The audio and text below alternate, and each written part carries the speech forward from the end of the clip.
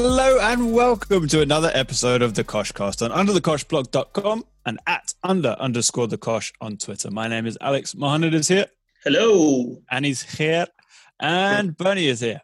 Hello, hello. How are you? Which one of us? You want to go first?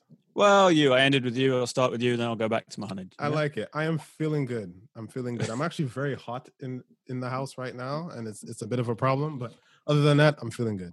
I would tell you to take your clothes off, but we're on video, so leave it alone. Hey, I thought you'd like to see that. I guess we only have you for waist up, so it's probably fine. Mohammed, how are you? Good. I'm just thinking if Bernie takes off his shirt, he's got to get at least a yellow card. Isn't that the rule now? There's yellow cards for that, yellow cards for... Didn't Messi get a yellow card this weekend for the tribute to Maradona, which was insane? But again, rules are rules, I guess. I guess. I mean, you'd think there would be some exceptions, but I think. But Bernie's punishment enough would be the fact that if he tried to take anything off, all the headphones would come off, the wires would go all over the place. It would be a disaster. Yeah, it would not be fun for the ears. No. Speaking of Maradona, any thoughts, gents? I mean, he was in pretty bad health for a long time, but it still seemed to kind of come out of the blue. But did it affect either of you in any way? It actually made me watch way more compilations, and because obviously it's not through in our generation, and you always talk about Messi and stuff, but it made me watch a lot more compilations, and just super impressed with what I've seen, man. Like, just I obviously know the story, I've known what's going on, but I have, the last time I watched the Maradona compilation was years ago. And now it kind of all popped back up on YouTube, and it's just like some of the stuff was insane. When I sit there and think, I don't think I'm ever going to see anybody as good as Messi again. You watch, it's crazy how similar they are in what they do. Obviously at different times, and he got hacked way more, and that's kind of usually the highlights of the videos. But it's just very, very, very similar players coming up from the same club, same nationality, same stature, same left foot. Like, how similar can you be? It's almost a clone of the same player. It's without the drugs and the also without the World Cups for Messi, so it goes both ways. yeah. It didn't affect me in how people are all like upset and all that. No, It didn't affect me in that, and mostly because, as Mohammed said, we didn't get to watch him like that, except for one game, like against Nigeria in '94. But I was 6, so clearly I didn't know what was happening. But I hear my dad, my uncles talking about him, and that generation only watched international football. Right? They didn't get Premier League until the even mid 90s, I would even say, right? So international football really was heralded. So Maradona was it for a lot of people in my dad's generation, especially. So I recognize that and recognize him for what he meant to that generation. And, one of the best players ever. Like, we have to accept that. And it is kind of sad when you do lose someone like that. I think it's a really good point about the whole people supporting national teams, because I remember even early on growing up, it was like Brazil, Argentina, even back then it was the Dutch or the French or whatever. Like, yeah, international football was a much bigger kind of part of your life because you didn't get the constant football of the leagues on TV 24/7, but you did tune into the major tournaments, right? Almost a little bit like North Americans now that aren't following soccer. They come in, watch the Euros, watch the thing. Back then, it was similar because you just did not get any local football on TV as much. There was no such thing as going on and finding a stream. So you either had your local channels showed the leagues or they didn't. And for where we lived around the world, chances were when we were really young, it just didn't. It's true. Although the Americans that do that now, they call it the FIFA. Yeah, that's true. They've watched the FIFA. But the thing that struck me about Maradona, and I use it as an excuse to rewatch the documentary that was made. Was it HBO? I forget. Anyway, and it's brilliant. And the thing that really struck me was the move to Napoli and the relationship with Naples. And if you think, I mean, it's like Messi moving to like Torino now, and then leading them to 2 championships. I mean, it's bonkers. And you're talking about international football, Mo. So I forget which year it was, but there was a World Cup in which Italy played Argentina while Messi was at Napoli. Maradona. Maradona, yeah. And the northern Italians like really looked, I don't know if it's still the case, probably to some extent, but at least certainly at the time, really looked down upon the southern Italians. And they would, when Napoli would come and play against Milan or Juventus or Inter and stuff, they would sing really derogatory chants about people from the south of Italy. And so apparently during that World Cup, like Maradona actually got Neapolitans to support Argentina over Italy because their affinity to him was greater than their affinity to the country that kept kind of spitting on them. I mean, that's just an incredible legacy, incredible amount of power.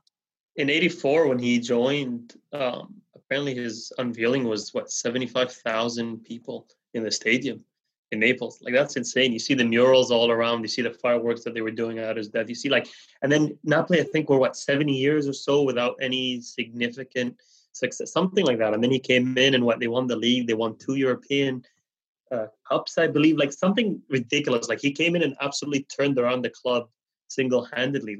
It was insane. They finished second in the league in '89, and then they won their second league title. So they won 2 league titles and just turned them around. It's insane. Astonishing stuff.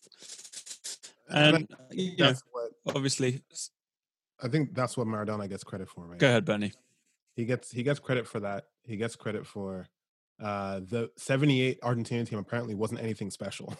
And he did what he did. So it's that thing that we talk about with, I can't remember, we had this argument about some player where it's like carrying people who have no business doing anything to success versus having a wonderful system built around you type of thing.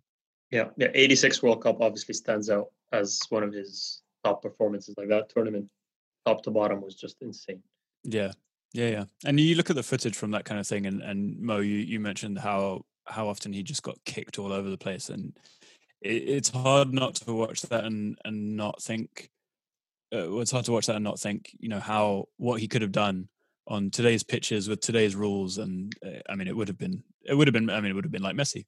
Yeah, exactly. I think they're pretty much the same player, just suited for the time that they played in, pretty much. Absolutely. All right. Well, let's move on from one controversial South American to another. Bernie, what do you make of your new striker who rescued Manchester United this weekend and then did a racismo? I think racismo is par for the course in Uruguay. I think it's part of the citizenship test. I joke, but people are drawing parallels with the Suarez thing because of the word negrito, which he used. He said gracias negrito because someone congratulated him. Apparently it's a term of endearment. Look, it's a bad look. Don't do that. Whether he knew or not, he's going to get a ban. And, I stand where I stood with the Bernardo Silva thing. Your intention doesn't really matter. It's about setting an example. And if the ban is what you're supposed to get, that's what you're supposed to get. But people need to not conflate that with Luis Suarez, who actually didn't use the word negrito. He said, I kick you because you're black. I don't talk to blacks. Blackie, blackie, blackie, blackie. So he didn't actually even use the word negrito at all. So let's not conflate those two things, which some people have tried to do. No, fair. You would have thought, however, that Edison might have given him a call and said, "Look, I'm going over there. Any do's and don'ts?" And apparently, either that conversation didn't happen or Suarez really failed him. My favorite thing is when Alex uses his tweet material in the podcast 3 hours later. No, what took me for a second was when he used his first name. I was like, who are they? Oh, I see. Look, a good idea a few hours ago is also a good idea now. So it's like correct. Twitter is this testing ground for material. Okay, do they respond? Yep, they do. All right, podcast. I'm actually releasing a book. I'm just not telling you guys. But yeah, on the field, this game was insane. Southampton are a good team this season. They're not easy to play against. And, in the first half, they did the job. They scored their 2 goals. I think a great header by Bednarek, if I'm not mistaken. And then Ward-Prowse just with his best Beckham imitation. He looks really easy on the eye with those free kicks. They're really nice. They go in the right spot. David De Gea, I think, got injured trying to save it. which is, I'm sorry, I know it's really painful, but when a keeper crashes into the post, it's one of the best things. Yeah, it's just weird. It doesn't happen often enough, and when it does, it's weird. But yeah, coming into the second half with 2-0 up, relatively comfortable in the game. Yes, obviously United were still trying to do their thing, but they weren't really at it in the first half, Bernie. Even though Alex got the lineup that he wanted with Donny van de Beek starting with Fred and Bruno Fernandes, but I think is probably your best midfield. I just have to disagree a little bit, and because the first 20 minutes, United were actually in control of the game, possession wise, tackles, everything. They had the ball. Commentators were like, "This is not the Southampton that we're used to. There's no press. They're confused." United controlled the game, and Southampton scored with their first shot, which was a corner, and then a free kick, and offered nothing. Well, and then after that, they took over the game because United's heads dropped. But without that goal that they score, United are probably winning the game. Mason Greenwood had a chance that he should have converted. Then a second one he should have converted. Bruno had two he should have converted.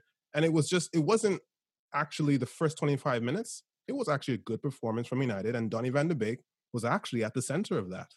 And then they won the game in the second half by absolutely just destroying Southampton. But we go back to the Greenwood thing, because we know the situation he's in, and we know the time he's kind of going through personally, etc. Those finishes are his thing. Like when he was the 1-on-1 on that first one, I believe, where he was central, I was like, that's it.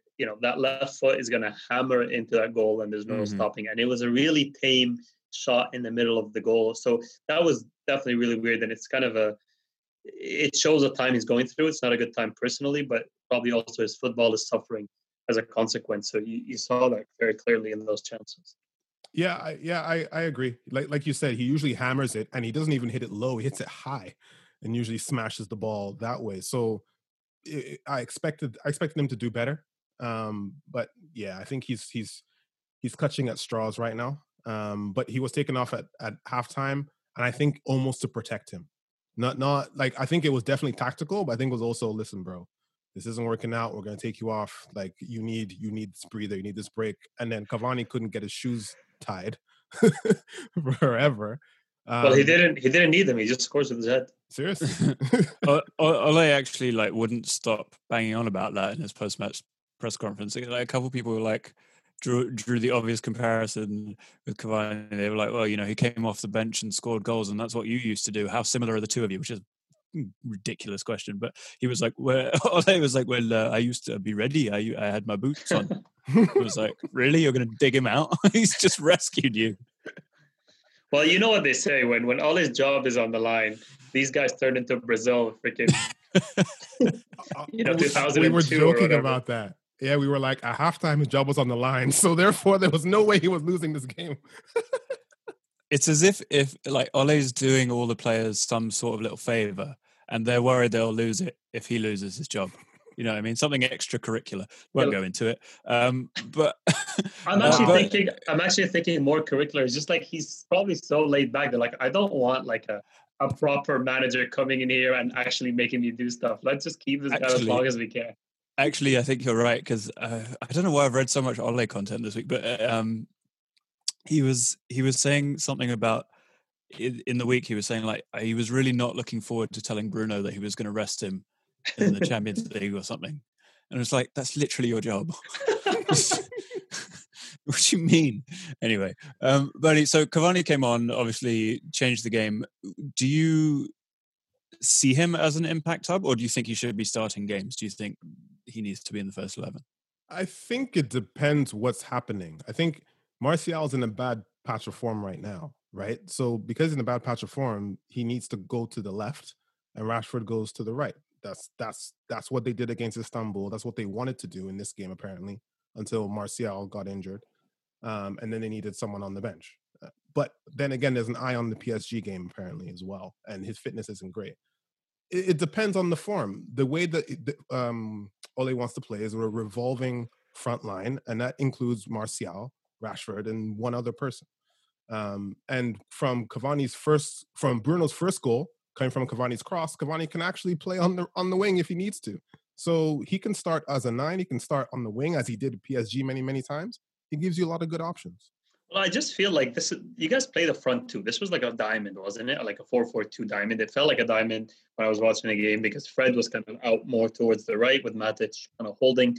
And it felt like with two up front, it suits a player like Cavani. You have a speedster in Rashford, and you have a kind of a focal point in Cavani, similar to kind of what we talked about Chelsea a little bit. But, you know, when it goes right for United and it's all fluid with Rashford, Greenwood, Martial, etc., it looks fantastic. It looks amazing. But I think when you really want to guarantee a little bit of end product and guarantee the system working, I feel like that central guy, that focal point in Cavani, can actually do you really good. Just to add to that, the way that they played was a diamond in the first half, but it was split forwards and Bruno making runs into the center, a bit of a false nine. With Cavani, Cavani can occupy the wing, make the runs into the box, and when you have Bednarek and Vestergaard, two trees essentially, you, like to your point, you need that focal point striker. Like it was the tactics in the first half. I mean, they controlled the game, but didn't really make sense from an attacking point of view. And Cavani brings that change, and then you can get in amongst the trees essentially. So, are you saying that Southampton are the most ecologically friendly football team? Two literal trees at the height of their defense. I think their crest is a tree. No, I can't remember. It does strike me when you guys were talking about the United formation. You know, we know that Solskjaer used to play a lot of Championship Manager, and it's a very Championship Manager formation. You know, with like the attacking midfielder running with the line straight between the strikers, and the strikers with the lines running out wide. Very, very influential. Anyway, Bernie, the question about Cavani and the starting 11 was a trick question because he is suspended for 3 games. Has it been confirmed that that's happening, or do we just know it's going to happen? I'm just assuming. Okay, yeah. I expect that to happen too. Yeah. All right. From a very exciting game with lots of goals to one that was significantly less so. Chelsea 0, Tottenham 0. A top of the table clash, sort of, in that Chelsea would have gone top had they won. Chelsea, Spurs remained top, having drawn. Anything take you by surprise here? Like last week, we talked about how Pep walked straight into Mourinho's trap. I actually want to give Lampard some praise for not doing so. Yeah, but people are saying he wasn't adventurous enough. This was your chance to go top of the table. People are saying his record against the top 6 was not good. I don't think they've scored a goal yet against the top 6, if I'm not mistaken, this season. Something like that. Chelsea? Yeah. There's some stat like that where he just doesn't seem to be doing it against the top 6. But I don't know. I thought in the second, I mean, this was a game a bit of 2 halves as well. The second half was literally all Chelsea. Spurs had no shots on target. Nothing, barely any possession, barely kind of Mendy was involved, and it was just all Chelsea the second half. And I feel the quality was a bit lacking. I mean, it wasn't obviously for the players on the field. The players on the field are fantastic, but I still didn't bring it the second half. Like Ziyech was, he's doing his best KDB impression with his crossing game, and all he was doing is cutting on his left outside and crossing it in. And I just thought it wasn't penetrative enough, even when Giroud came on. They missed a lot of good chances, but again, Chelsea just solid at the back, and that's what they've kind of been doing. Again, we talked about Kante finding form, Thiago Silva playing really well, Reece James, and obviously Mendy. Mendy is just solid, man. He has like 5 clean sheets in 6 games or something, like highest clean sheets in the league, and having only played like 6 games because he joined later, right? So yeah, just overall, I think Chelsea should have edged this one, just 1-0 based on the flow of the game. Benny, what did you think? I agree that Chelsea should have maybe edged it. There was that Werner chance or goal that was disallowed, rightfully so, and all that. But I think if we say that Lampard didn't fall into the trap, yes, I mean no, he didn't fall into the trap. But then I think he didn't fall into his own trap from last season.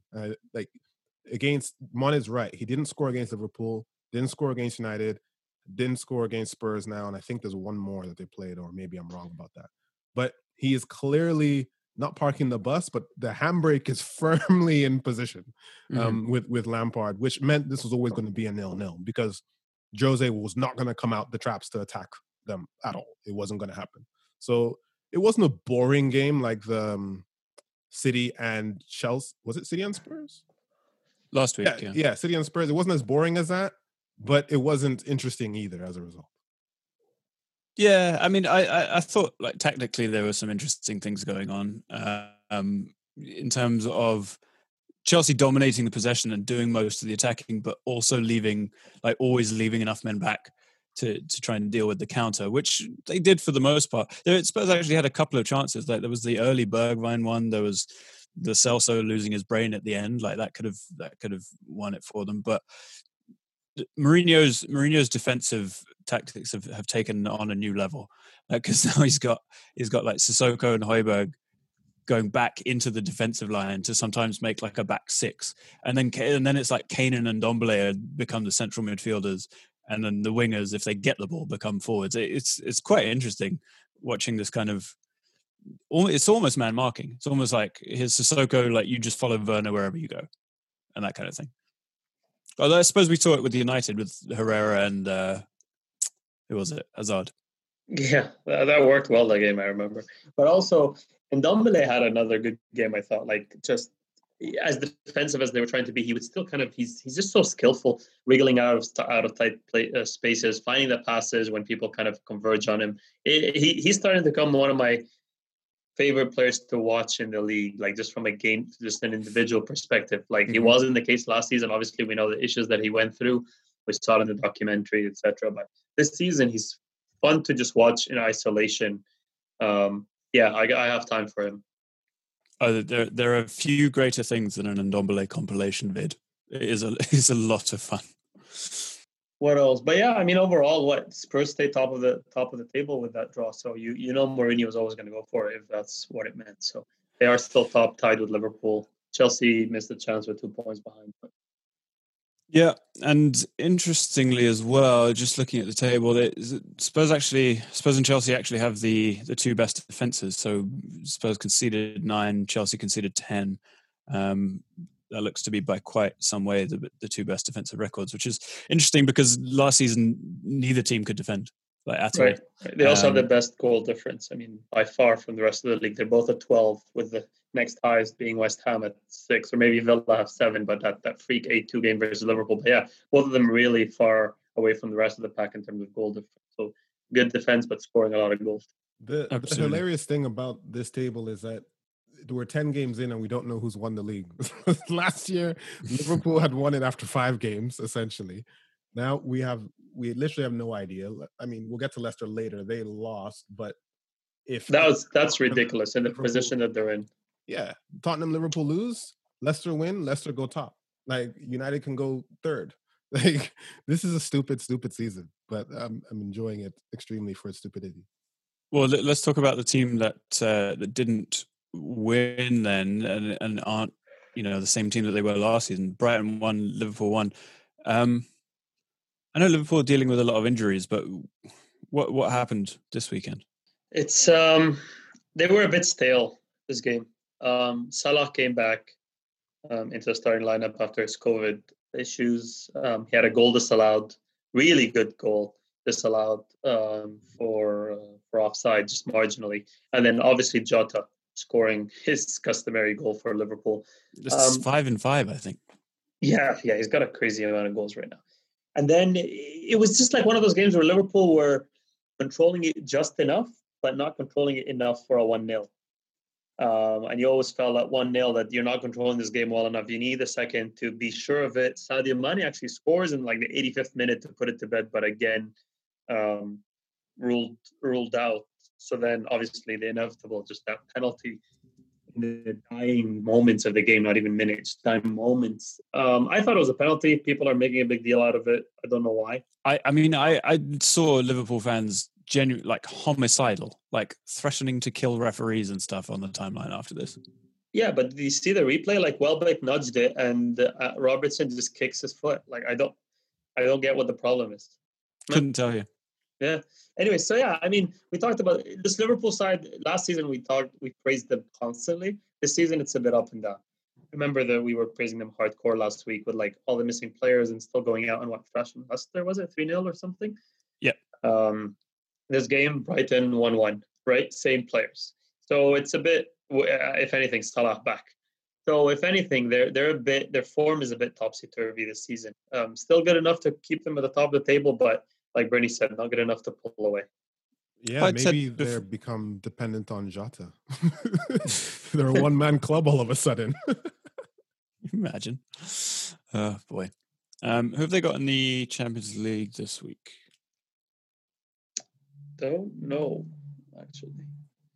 The goal difference only being 5 is really low for Liverpool. Usually they're scoring a lot, keeping clean sheets. But well, this is the interesting thing is they have conceded a lot. They conceded a 17, but most of it was while Van Dijk was in the team, because they've barely conceded a goal since he left, or since he got injured rather.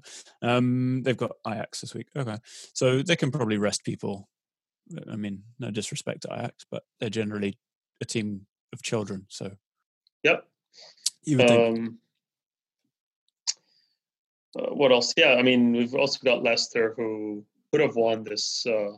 If they had won, was it today? I think it was the Monday game, right? Yeah. Somehow losing to Fulham 2-1. That was when Brendan Rodgers gets too close to the top of the table, things tend to fall apart dramatically. Yeah, like I just don't think there's some sort of inferiority complex. Like, he just doesn't really want to be there. Yeah, but this was a game against Fulham to take you top of the table at home. Yeah, like that. There's no excuse for that. Like, yeah, I mean, when Fulham got that penalty, I think the whole world was watching. Yeah, a lot of people lost a lot of money on that penalty. Yeah. I was hoping. I really was. We actually myself and Alex made a pretty cool note on Fulham when we were watching, and that they're starting 11. Usually, you're looking, you want diversity in your team, and Fulham is actually, I think not 8 or 9 of the starting 11 are black players, which is very cool. Yeah, I was just watching. Yeah, I was watching the game, and I was like, a lot of these replays and close-ups, let me kind of just take a look at the full team, and it was like, 8 or 9, which was interesting. Yeah, it's in direct contrast to Burnley, who have only white players, and so this is some sort of contest, and hopefully Fulham will stay up and Burnley will get relegated. Yeah, well, Burnley are on the right path by losing 5-0 to City. So there's that. Thank God for that. I mean, Mahrez just decided to show up. Mm-hmm. And he just killed it. He absolutely. I mean, Mendy scored his first goal for City, apparently. I couldn't believe it was his first goal. That doesn't make any sense. Really? So the commentator said his first goal. Bizarre. I know you get annoyed by De Bruyne's crossing and everything, but that little ball for Mendy's goal was delicious. Mohamed, please take it from here. Listen, man, he's a really good player. He's way too talented to just look up and whip it in every time he gets it on the wing. Like, I'm bored of him already. Like, fine, he can rack up all the assists in the world, but if they all look like that, I have no time for you. So I think that, to Mohaned's point, KDB, I mean, I don't think we're going to ever disagree that he was the best player in the Premier League last season, but you're right in that it is a little one-dimensional. And I think that's, Bruno Fernandes is the best midfielder in the Premier League right now. Not overall. I would take him as of right now. He is. KDB. Yeah. He's playing like the best midfielder in the league, and it's because there's diversity, there's variation in the way that he plays. And I think you just find KDB just incredibly predictable and incredibly boring right now. Robotic. Just, I know exactly what's going to happen. He's always on that right side. I can, like, you see it 10 seconds before it happens. He looks up, looks back down, whips it in, and that's it. Like, I'm just bored. I understand that. Although I would suggest that Bruno, who's playing as like an orthodox number 10 with a ton of license, whereas De Bruyne is, a number 8 under a manager who has strict instructions. And so, like, you see different things from De Bruyne when he plays for Belgium. And I think what he does at City is largely what he's told to do. Sure, and he did break the record for the fastest player to 50 assists in the Premier League. I think something like that. He's top.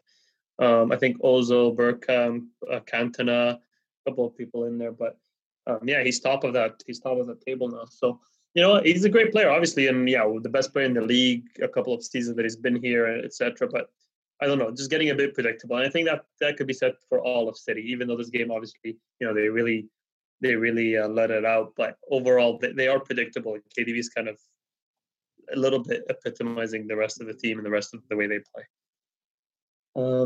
But yeah, that's just my take on KDB. You know what it is. It's always the same. Won't change. Oh, yeah. Yeah. But, if it contributes to Burnley getting absolutely smashed, I'm fine with it. Is John Stones is a footballer again? I really didn't see that coming, to be honest. As in he's playing or he's playing well? Yeah, he's playing. Yeah. Oh. When I saw his name I was like, huh? What's happening here? Is this allowed? Well, Ruben Diaz also got subbed in the 70th minute, so we might see Stones, Eric Garcia next game. So you never know. But yeah, I just confirmed it is Mendy's first goal in 40 games. Wow. He's only played 40 games since 2017. Yeah. That's less than a season's worth of games. 38 in the league plus Champions League. He's played like half a season in 3.5 or something. I wonder if Zinchenko gives Mendy like 10% of his wages, because otherwise he would never have played a game. It's basically his agent. That's a good point. Play as you play, deal. Arsenal 1, Wolverhampton Wanderers 2. Is this full meltdown? It's 3 losses in a row. Is it even about the losses? I mean, it's even worse than that. Oh, good. Well, you know what I mean. Like I don't think people are going crazy because we lose. I think even if we had won 1-0, people would have still been upset. Like it's beyond points now. It's the inability to play what looks like football. Yeah, I'm glad you went there because I thought you were going to say something, detailed. And I'm like, no, it's literally cannot play football. Like, it's actually not an exaggeration, Brady. The last 9 games and last 9 hours of football or so have been unbearable. Like, you're sitting there, you're just on Twitter, you're like doing other stuff. You're just like, you're not even watching the game. Nothing is happening on the screen. Literally nothing's happening. You've got inability to pass forward, inability to be creative. You've got Xhaka, who plays on the same line as the center backs, even though it's a 4-3-3. You've got Willian, who is just old and uncreative and unambitious. And you've got Aubameyang, who since his new deal has not been able to kick a ball. And you've got, it's just like, where do you even begin? Ceballos is running rings around his own shadow. It's just, I don't know, Alex. Well, we've talked about this. I mean, I'll let you go, but I just wanted a couple of stats. Aubameyang got 3 passes all game. Jesus. Shows you what's going on. The pass map of our game is in that U shape. That's why Arsene Wenger left. We used to call it the horseshoe passing pattern, which is from Tierney, Dick, Bellerin, Dick, Tierney, Bellerin, Dick. It's like, bro, do something different. And everybody thought, play Aubameyang on the center, bring Willock in, we're going to dominate the league. It's like, it doesn't work like that. We don't have a system. We don't have a plan. We have no idea what the hell we're doing. And we're not even solid defensively. So what's the point? It's time, guys. It's time. Let's start talking about who should take over as Arsenal manager. Unai Emery is doing quite well. Yeah, he really is. I think what's his name is available. The Italian guy. What's his name? Allegri? Allegri is available. Yeah, it's time. Bro, we can't get him while we're 14th. Bernie, that is career sabotage. That is, what's it called? Career suicide if he joins us. No. We really have no choice now but to let Arteta do his thing, whether that is run everything into the ground or slowly turn this round.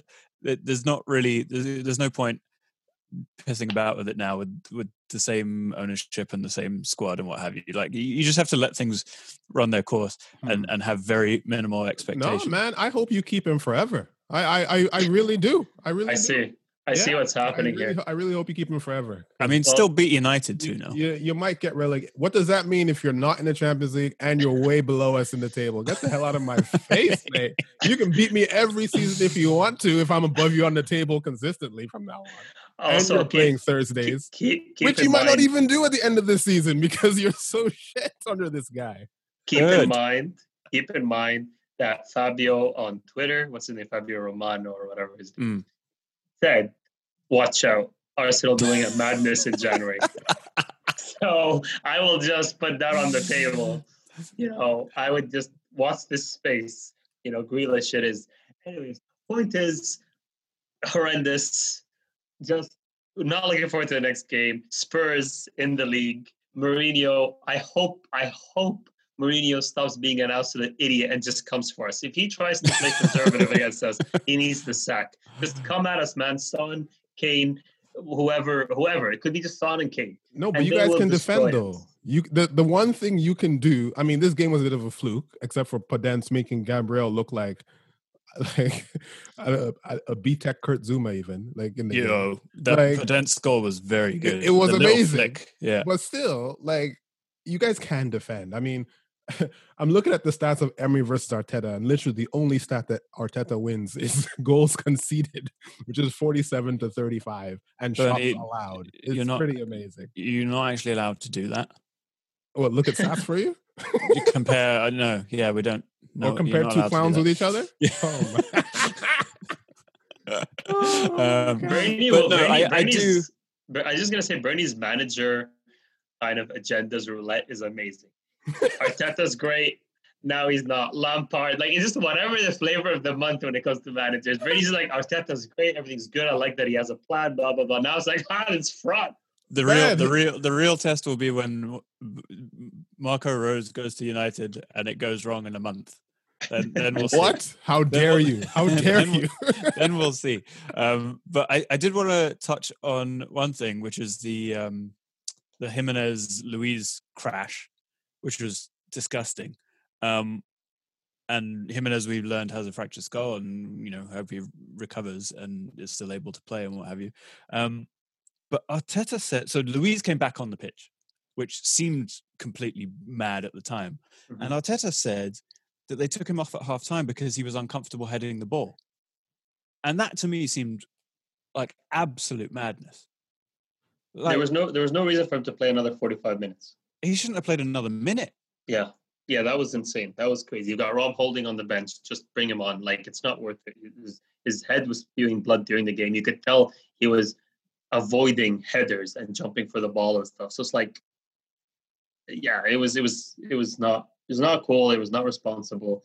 It goes against everything that I think the league is trying to do, or football's trying to do in terms of concussion, blah blah blah. And yeah, that should not be left up to the club or the player. That should be maybe a call, maybe I don't know, an unbiased sort of a medical body on the field that makes these calls. But someone needs to have called that off, and it's not Arsenal's role, I think, or Arsenal's doctors to make that call. Yeah. Luiz needed to go. He needed to go, and I think he needed a brave manager to make that call. Because listen, we heard the crack, right? And we know that what's his name, Jimenez was taken off for. I mean, at the time they didn't know fracture skull, but it took 10 minutes. Like, you think David Luiz really is okay? Like, I think, as you guys are rightly saying, in his own best interest, take him out. His head was even bleeding through the bandage. Mm-hmm. So you see that. He's got to come off. We've got to become more responsible here. Like, yeah, the guy just had a baby girl like a couple of days ago, man. Like, this is not the time to be doing this kind of stuff. Money, to your point, it's literally life and death at this point. Like, it really, it's not even an exaggeration. It really, really is. We don't even know if Jimenez is going to play again. Like, people are saying, yeah, he's comfortable, whatever that means. He had to go through surgery. Like, I'm reading online about people comparing it to Ryan Mason. He never came back. Yeah. Czech, you saw what happened to him. I mean, with the hat and et cetera. Like, it's just, yeah, I wish him the best. And, back to the game. I mean, Wolves did this to Arsenal without their top scorer, best player, goal threat, for the whole game. Pretty much subbed off in the first minute. So that's also worrying. Yeah. Well, they were just like, the thing that struck me was how much sharper Wolves were and how quicker they were to the ball and all that kind of stuff. Like, the goals specifically both came from Arsenal players not reacting to the second ball, and it's awful to say it, but both times, like, David Luiz just completely it wasn't there. It's not a surprise, is it? You also saw in the second goal the difference in reaction between Bellerin and Podence. They were both standing there. They both saw the shot go towards Leno, and then one was just watching, and the other pounced on and made a great goal out of it. It was just, I remember tweeting when I was watching this game, like, I don't see anything that I see in other games from Arsenal. There's no kind of urgency. they're not buzzing around, they're not overlapping, they're not switching positions, they're not making things happen. It's so predictable, and that's kind of why it's almost why it is exactly actually why Emery left. Yeah, no, it's absolutely true. I mean, I guarantee right now that Arsenal next week and whatever they do against Spurs will be their best performance in a long time. I guarantee it, because Arteta does seem to be able to organize them and motivate them for the big games, but it's everything else that is a massive problem at the moment. Mate, I will remind you one more time. January madness. Well, it's happening. So just to ascertain how big of a madness that needs to be, Mohamed, I just want to do a very quick exercise with you. Bernie, if you will indulge us. Please, I'm just going to run through the squad, and Mohamed, you just say stay or go, okay? Okay. Bernd Leno. Stay. Runarsson. No. Oh, okay. Yeah, okay. I'm not even going to do Matt Macy. Bellerin. Not starting 11. Okay, that's a go. This is a binary thing. Tierney.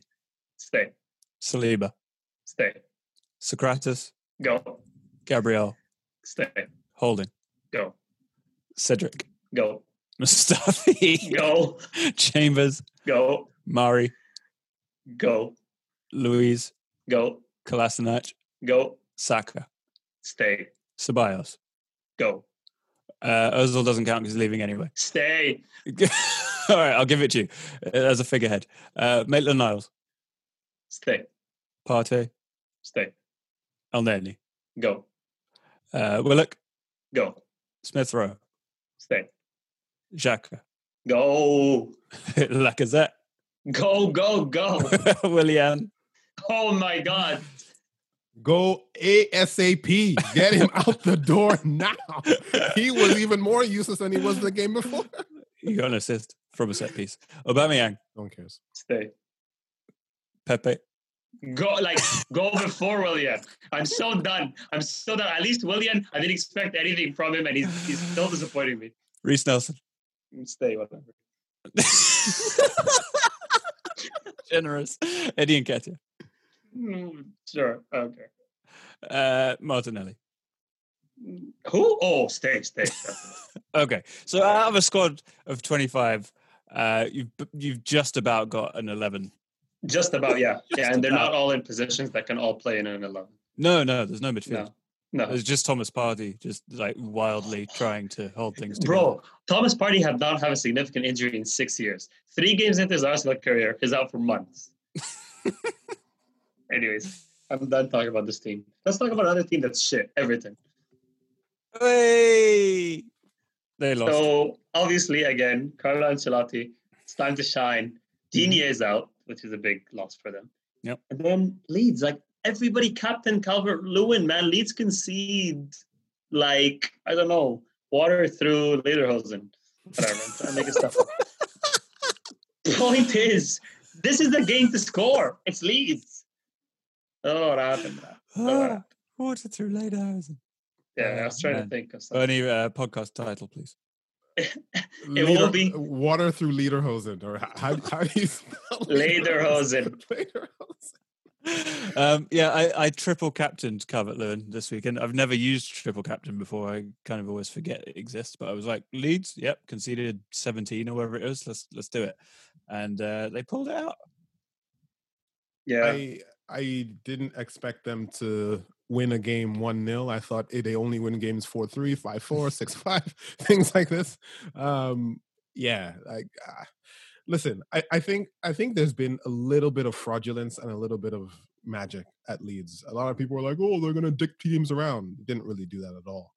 Everton doesn't count because they're trash and they're always going to revert to form. Whatever the opposite of the cream rises to the top or whatever is.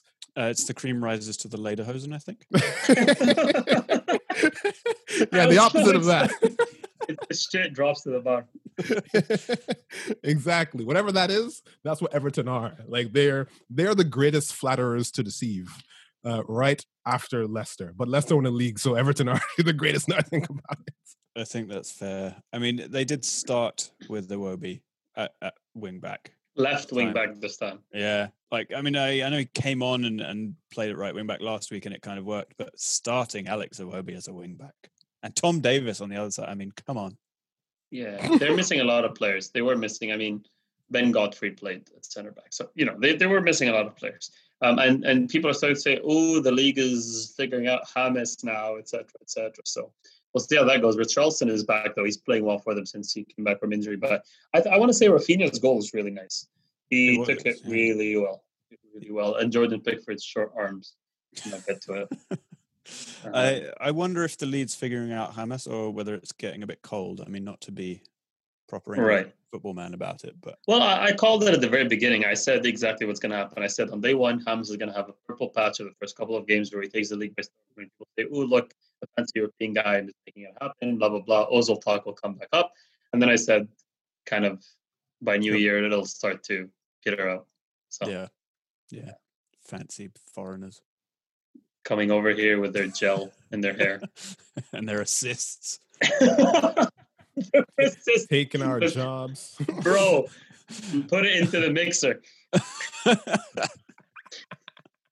Duncan Ferguson's on the bench just hating it all. Bro, I love that saying. Put it in the mixer. Oh man, I love it. It epitomizes everything. It's not bad, is it? It's not bad. Oh. Crystal Palace 0, Newcastle 2. Don't care other than the fact that, I took Callum Wilson out to put Calvert-Lewin in. So there you go. You're welcome, everyone. West Ham beat Aston Villa. This was a Alex, there's a word that you English people use, and I like it. Argy-bargy. You know what? I don't know the origins of that well enough to know whether it's derogatory towards Argentinians, but it's possible. Why do I feel like it's from that famous sitcom, Coronation Street? Isn't there a pub called the Argy-bargy? I don't know. If we knew, we would have to admit that we watched Coronation Street, which we don't, and we would never admit anyway. No, it's because I see it in the jokes and the stand-ups. You guys talk, I'll find it. So I've looked it up. Merriam-Webster says definition of argy-bargy, chiefly British, a lively discussion, argument, or dispute. The history and etymology of it is a reduplication of Scots and English dialect argy, alteration of argue. So there you go. Okay. Doesn't mean it wasn't in Coronation Street though. I mean, there's something called the Daily Brexit, and one of the blog posts is called Argy-bargy and what really happened on the Falklands. So we might still be in trouble. Sorry, I've just looked up I just put in Argy-bargy Coronation Street, and there's a blog, an independent fan site written by and for Coronation Street fans since 2007, and it starts this post. The episode is called "The Bistro from Hell," and it says, "Another week, another argy-bargy in the bistro. It's become commonplace there, and I wonder that the bistro has any customers at all." Wow. Okay. I mean, you can see why it's so popular. Yeah, it's also an Indian restaurant in England. And sorry, I got it. It's not the Coronation Street because people are going to be yelling it. It's EastEnders. Argy-bargy is the Indian restaurant in EastEnders. It's the Indian restaurant. I honestly should have known this because my wife is the biggest EastEnders fan of all time. Okay, so ask her once we're done this and confirm what I'm saying, but I'm pretty sure it is something in EastEnders for sure. We'll put it on the show notes if it's true. Incredible. Anyway, sorry, that was a long diversion, Bernie. Go on. I don't know what we're talking about. You said we were talking about Villa, West Ham, and you said argy-bargy, and we all lost our minds. Yeah, it was just back and forth, and like, what? It was so fun. Like, I was checking in and out, and every time I checked in, something crazy happened. Like, someone got knocked over. There was a shot. Like it was like wonderful stuff. And Grealish scored a wonderful goal. Watkins missed a penalty. Villa had a goal chalked off. And Abuna scored a wonderful header from a corner. Like, what? Abuna scoring a goal is just madness to me. Like, that doesn't happen. But honestly, and Moyes is doing well in the league. This is madness. This is madness. So I've got a problem. Do we know what Watkins' first name is? Ollie. Right? This is the problem. Ollie Watkins. Every time I hear his name, all I can think of is Carol Baskin from Tiger King. What? Because Carol ends in Ollie. And Baskin sounds like Watkins to me. So every time I hear Ollie Watkins, I think of Carol Baskins. That's a terrible image to have in your head. I know. So I just don't like thinking about it. That is what an insight into Mohaned's mind. Yeah, just word association. It just happened and I can't stop. I can't get over Carol ends in Ollie. It does. not the way you say it, but the way you write it. Well, it ends in OL. OLE. That's how she writes her name. Yeah, but Ollie is OLLIE. Mohaned is thinking of Ollie like Ole Gunnar Solskjaer. Oh, right. Yeah. Anyways, I'm sorry. Just I heard this. Ole Watkins, the Norwegian striker. It's Carole Baskins from Tiger King. Anyways, I'm sorry. But yes, back to David Moyes' resurgence. West Ham are 5th. Yeah, they're killing it. I mean, are they getting fans soon? Are they what? Getting fans in the stadium soon? They should. They're in London, so I think they'll only get 2,000. But yeah, as we talked about earlier in the week, that should make them rubbish again because the fans hate them. Yeah, Arsenal are getting 2,000 people in the Europa League midweek. That sounds more like a punishment than a prize. Yeah, I'd be surprised if anyone signs up for that, really. So, anyway, yeah, no, the Ogbonna goal, happy for him because as Bernie said, it happened so rarely. The Grealish strike was fabulous and made us all annoyed that he'd signed a new deal with Villa because really he should be playing in the Champions League. Yep. And I actually really liked the Jared Bowen goal. It was a very clever little header that. It was. He's pretty good. I like him. Yeah, I will admit it. I panned him last season, but he's turning it on. I just for some reason I remembered we didn't mention. I know we mentioned Maradona, but Diop, Papa, Diop passed away as well at the age of 42 from illness. Which is a shame because he's quite well known around the world. You know, I think he played in the Premier League, and then obviously his World Cup antics, 1998 was it against 2002 or 2002 against France, opening game. Senegal completely just wowed the world that game. I remember where I was. I remember being young, watching it, going crazy. Just the African connection, obviously, rooting for them. I remember that day. That was an incredible footballing moment in my life, and he was definitely a big part of it. I liked him. He always seemed to be the smiling character that seemed like a really nice guy. Yep, cult status. Definitely. When you achieve cult status at the World Cup, like it's different than at a club. Everyone knows you for you know what I mean? Like everyone in the world knew that guy. Shabalala. He's got it too, right? Yeah. But yeah, very, very, very sad. And illness. I don't know what the illness is. But yeah, very, very sad. Look, man, when he scored for Fulham, dedicated to his goal. Yeah, that was lovely. Yeah, I mean it's a week where you're gonna get overshadowed by Maradona, obviously, but it's important to know as well. You know. Yeah. And one of the best nicknames in the game, Bernie. What was it? The Wardrobe. I mean, that's fantastic. I feel like it might be like I have no justification for this, but my thought process is he's a defensive midfielder, I believe, and he probably puts you in the wardrobe when he gets you. I'm pretty sure he was going to say something about how it's just about his size and it's a bit, looking past his skill. Can you guys hear me now? Whatever it was, I was looking forward to it. But yeah, can you hear me? Yeah, there he is. We can hear you. I think it's because as a defensive midfielder, and I think the idea was when he locks you down, he puts you in the wardrobe and you can't get out. I think it's like instead of putting you in his pocket, it's like you're in his wardrobe. I like it. That's more comfortable. Yeah. Although I do, you guys saw this game, and towards the end, Mitrovic was running away with the ball. And wait! Come on, he wasn't running away with the ball. Well, this is my point. I mean, the pace at which he was moving with the ball, wardrobe would have been apt for him too. Alex, I'm going to be truly honest. I didn't even see the moment. I just thought there was more coming, and I just wanted to make sure. I was like, surely he wasn't running with the ball, no matter what happened next. I didn't even know that was your point. No, you were right. Bang on. We need to put this into its proper context, though. Alex not doing it like his proper service. That's true. Go on. It was a corner at the end of the game for who did they play? Leicester. Fulham. Let's play Leicester. Okay, corner for Leicester. Schmeichel comes up. The ball's cleared, and Mitrovic has it, and Schmeichel's trying to run back into the goal. Mitrovic, all he has to do is boot it. Just boot it all the way up into the empty net. He refused because A, he couldn't run close enough to the halfway line, and B, he didn't have the legs to kick the ball. He was huffing and puffing so hard. He looked stressed. Bro, how is he huffing and puffing? He came on as a sub in like let me pull it up here. He came on as the sub in the 87th minute, bro. Mate, eventually he decided to make a pass to a teammate and he underhit it. Like he just couldn't. This is after 7 minutes of football. Love it. That's good. Yeah. I mean, he's not someone I would say that to his face for sure, but I feel we're safe with the distance. Yeah. Oh, man. So that puts end of a discussion on the Premier League. I think Tottenham top with Liverpool, Chelsea, Leicester, West Ham, which is very weird, Southampton, Wolves. And then Arsenal in 14th, City in 11th, United in 9th, but with a game in hand, taking them up to essentially like third. They win the game in hand. That's crazy. Fulham out of the bottom three for the first time this season.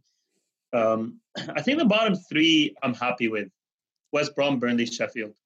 I said to Bernie earlier today, if that is the bottom three at the end of the season, I will be delighted. Because I don't want to see anyone else going. I don't want to see Brighton go down, Crystal Palace, Newcastle. I want them all to stay up. So that doesn't leave me a lot of choices. Fulham, really the only one I'd be okay to switch with, maybe a Sheffield, but Sheffield had their moment. I think they're done. Yeah, the Sheffield United's form this season is bizarrely shit. I mean, yeah, I expected them to be worse than they were last season because they massively overachieved. But I mean, this is kind of remarkable. They have 1 point. They're it's the fraudulence of Chris Wilder. I rooted for him, I really did, but he's just a fraud. Just a fraud. Nothing else we can say about that, unfortunately. Yeah, just a fraud.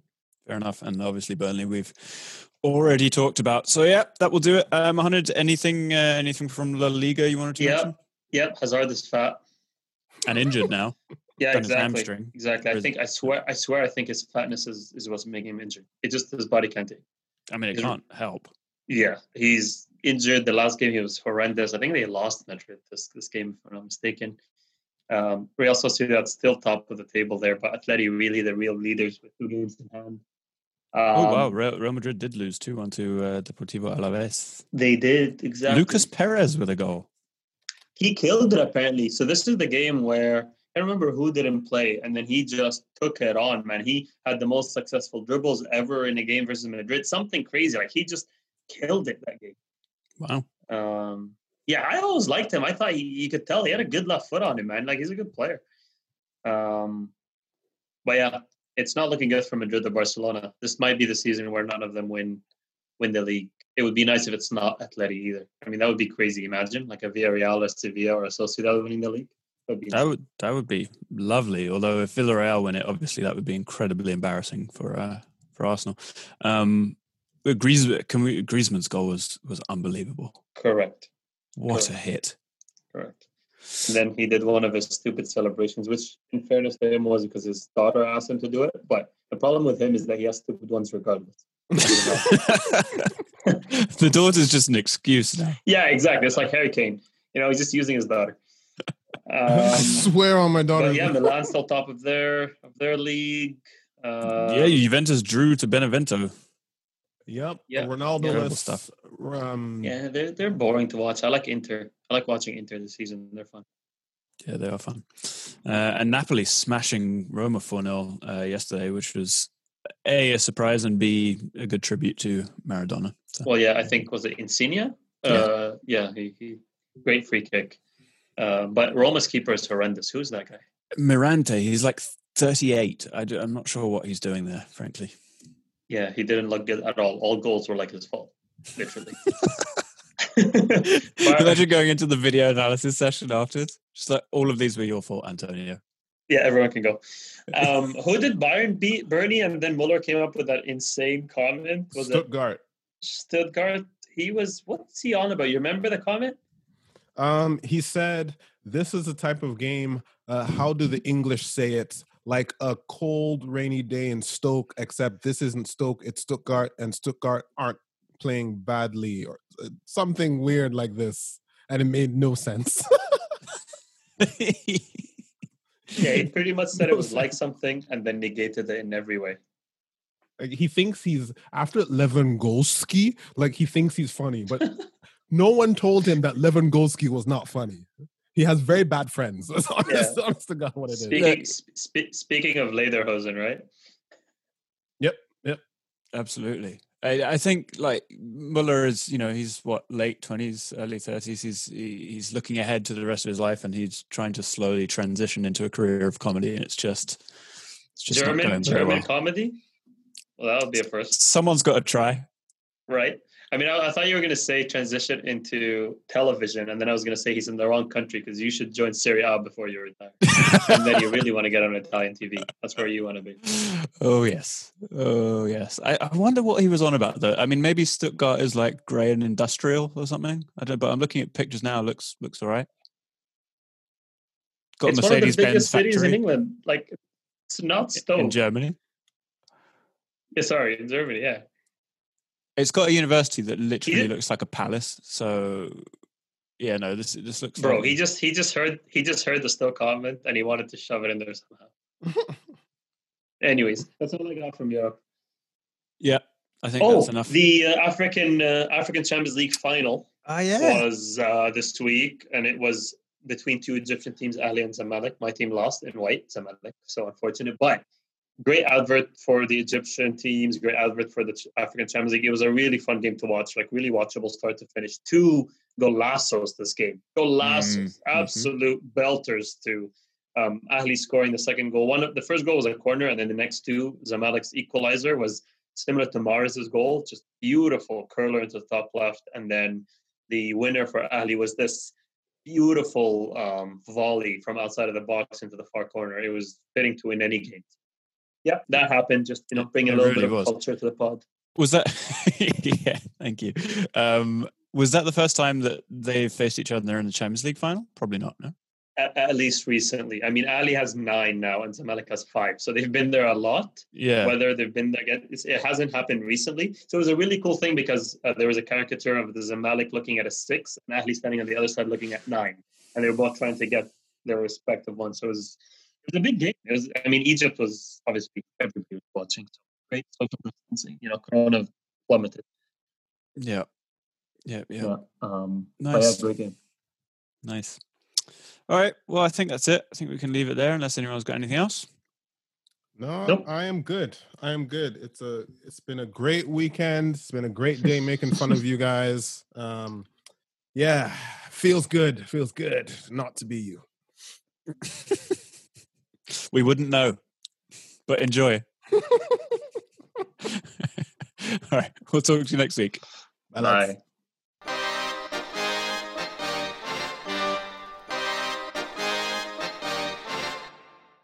Thank you for downloading the Koshcast. Get in touch at underthekoshblog@gmail.com.